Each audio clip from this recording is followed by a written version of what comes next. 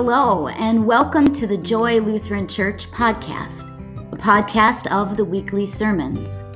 Here at Joy, we believe we are called to experience faith, know love, and share joy with all people for the sake of this world God loves.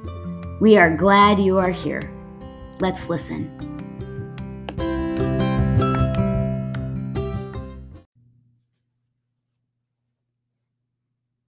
I am Pastor Angie, and this is the scripture and sermon for Sunday, May 16th, 2021. This is the 7th Sunday of Easter. The reading is from Acts chapter 1, beginning at verse 1. In the first book, Theophilus, I wrote all about that Jesus did and taught from the beginning until the day he was taken up to heaven, after giving instructions through the Holy Spirit to the apostles whom he had chosen. After his suffering, he presented himself alive to them by many convincing proofs, appearing to them during the 40 days and speaking about the kingdom of God. While staying with them, he ordered them not to leave Jerusalem, but to wait there for the promise of the Father. This, he said, is what you have heard from me. For John baptized with water, but you will be baptized with the Holy Spirit not many days from now. So when they had come together, they asked him, Lord, is this the time when you will restore the kingdom of Israel? He replied, It is not for you to know the times or periods that the Father has set by his own authority. But you will receive power when the Holy Spirit has come upon you, and you will be my witnesses in Jerusalem and all Judea and Samaria and to the ends of the earth. When he had said this, as they were watching, he was lifted up, and a cloud took him out of their sight. While he was going, and they were gazing up toward heaven, suddenly 2 men in white robes stood by them. And they said, Men of Galilee, why do you stand looking up toward heaven? This Jesus who has been taken up from you into heaven will come in the same way as you saw him go into heaven. Then they returned to Jerusalem from the mount called Olivet, which is near Jerusalem, a Sabbath's day journey away.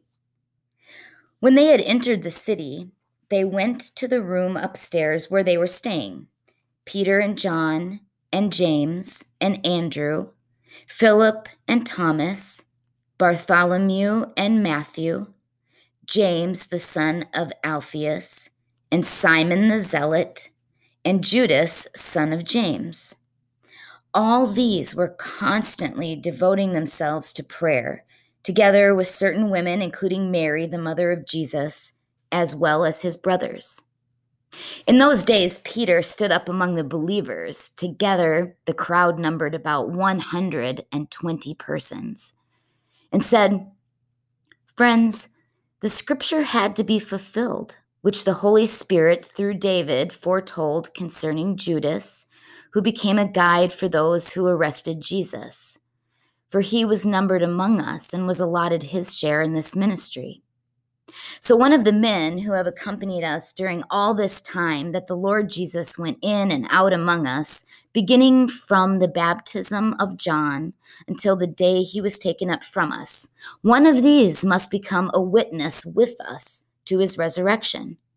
So they proposed 2, Joseph, called Barsabbas, who was also known as Justus, and Matthias. Then they prayed and said, Lord, you know everyone's heart. Show us which of these 2 you have chosen to take the place in the ministry and apostleship from which Judas turned aside to go to his own place. And they cast lots for him, and the lot fell on Matthias, and he was added to the 11 apostles. Here ends the reading. So, I've been feeling sentimental lately. I don't think it has to do with the fact that my birthday is quickly approaching and I'm about to turn the oldest I've ever been, or the fact that the pandemic seems to have caused my hair to turn really gray. I think it's that my nephew Carter is graduating from high school this year. That causes feelings, you know? And my sister sent me a Snapchat of a picture of my son Joshua holding Carter when he was just a teeny baby. Both of them were so small, so precious. I mean, they're still precious, but now they're both so old and they are both so tall. And in fact, both have mustaches and beards. Then Facebook does the thing it does and sent me a picture of memories this last week from my trip to the Holy Land. So I did what anyone would do, and I got lost down the Facebook rabbit hole looking back at pictures. Pictures from last year when Mike and I sold our house and bought my parents' home and made the big 150-yard move. And pictures of the time Bishop Hoyme and I did push-ups together at Synod Assembly. And pictures of hikes Mike and I have taken, our kids' birthdays and graduations, and pictures from all kinds of mission trips and youth gatherings and lock-in shenanigans. All those picture memories had me thinking, mainly about all the life I've lived in between those memories. And how fast time seems to go by. One minute you're dreaming about things to come, and the next, boom, gray hair. But that's not the point. The point is, I realize that I've lived waiting rather impatiently, counting down the days for all the big milestones in life. Like waiting to graduate from high school because then I'd be free and I could do whatever I wanted, whenever I wanted, and probably all kinds of awesome things would happen to me. Well, in real life, I went to college, I had a work-study job, less free time than ever, a roommate I despised, and still called home to talk to my mom practically every day. After that, I was waiting to get married, because that would be magical and make life easy and carefree and perfect. And then waiting for kids who, as it turns out, would grow up to be 6 feet tall and laugh at how slow I text. I waited to land the best youth ministry job, waited to be done with seminary, waited for first call and then consolidation, and for a pandemic to end so our new church, Joy Lutheran, could celebrate being born. And we're all still waiting for that. Always waiting. But in the meantime, as I've waited, life has happened. Over the last years, I've had some great jobs, and I've been fortunate enough to travel around the world. I ran a marathon once. I've made some friends, and I've planted gardens and pulled a lot of weeds. I've also cooked and eaten some really terrible food. Had water pipes freeze more than once. My checkbook has been overdrawn more than once. I've had job applications rejected. I've been depressed. I've made some monumentally bad life choices. There's been sadness and joy, hopes and heartbreaks, gray hair, obviously, and wrinkles. But that's the truth of it, of life. Life happens in the meantime. And through the years, I've seen and felt the presence of God with me. I've known great joy and been forgiven, experienced love, and received grace upon grace. Today is the 7th and last Sunday of Easter, the Sunday in between the Ascension and Pentecost. And the story we just heard this morning from Acts is a story about waiting and what happens in the meantime. The disciples have seen Jesus ascend into heaven, and before that, for the last several weeks since Easter, they've spent precious time with him, eating and learning, listening and questioning, doubting and fearing, and finding their courage. They received the Great Commission to go and make disciples of all nations, baptizing, loving, teaching, and serving others for the sake of the gospel. And now they've heard and believed the promise from Christ that they would receive power when the Holy Spirit came. And so they were waiting. But they couldn't just stand still, staring at the sky forever, waiting for the Holy Spirit to come or for Christ to return, because they've been chosen and set apart for holy work.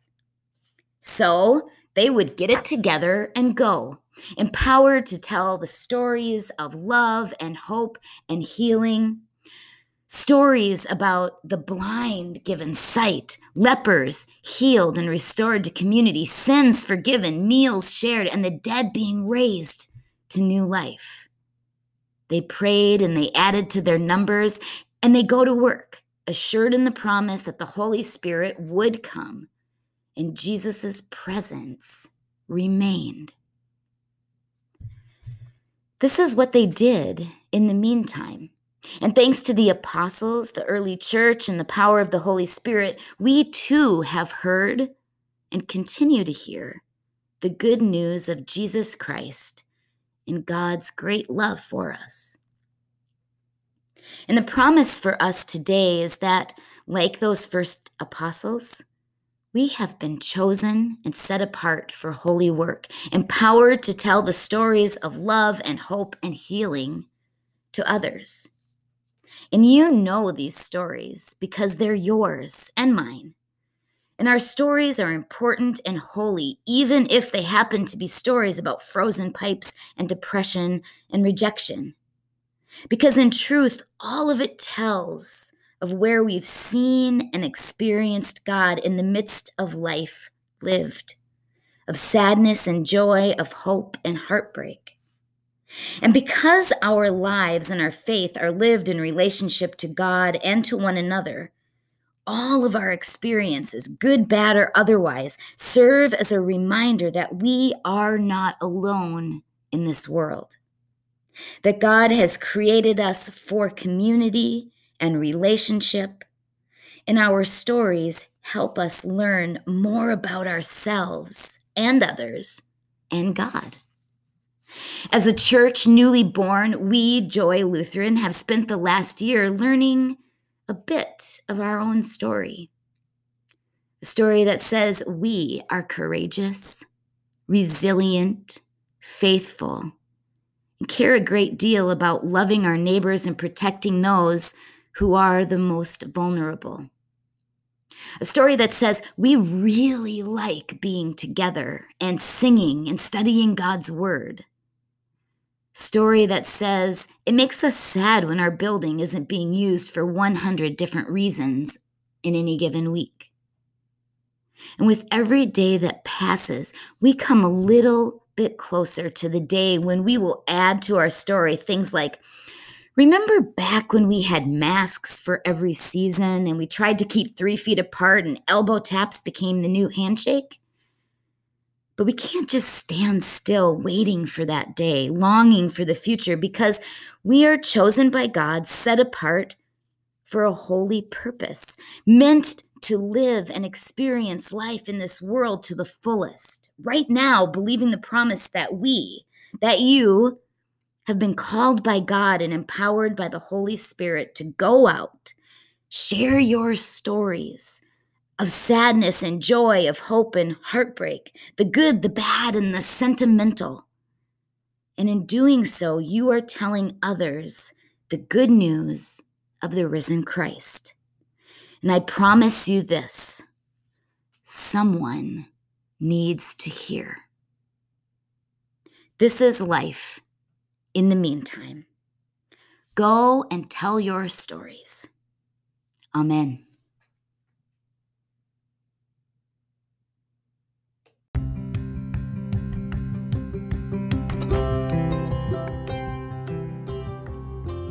Thanks for listening to this week's podcast. Here at Joy, we are committed to living out our faith in love, joy, and service to our neighbors and the world. You can learn more about Joy Lutheran Church by visiting our website, joylutheranwi.org, or on Facebook, Instagram, or in person at the Joy Building located on Highway 35 in Centuria, Wisconsin. We look forward to being with you again next week. Go in peace.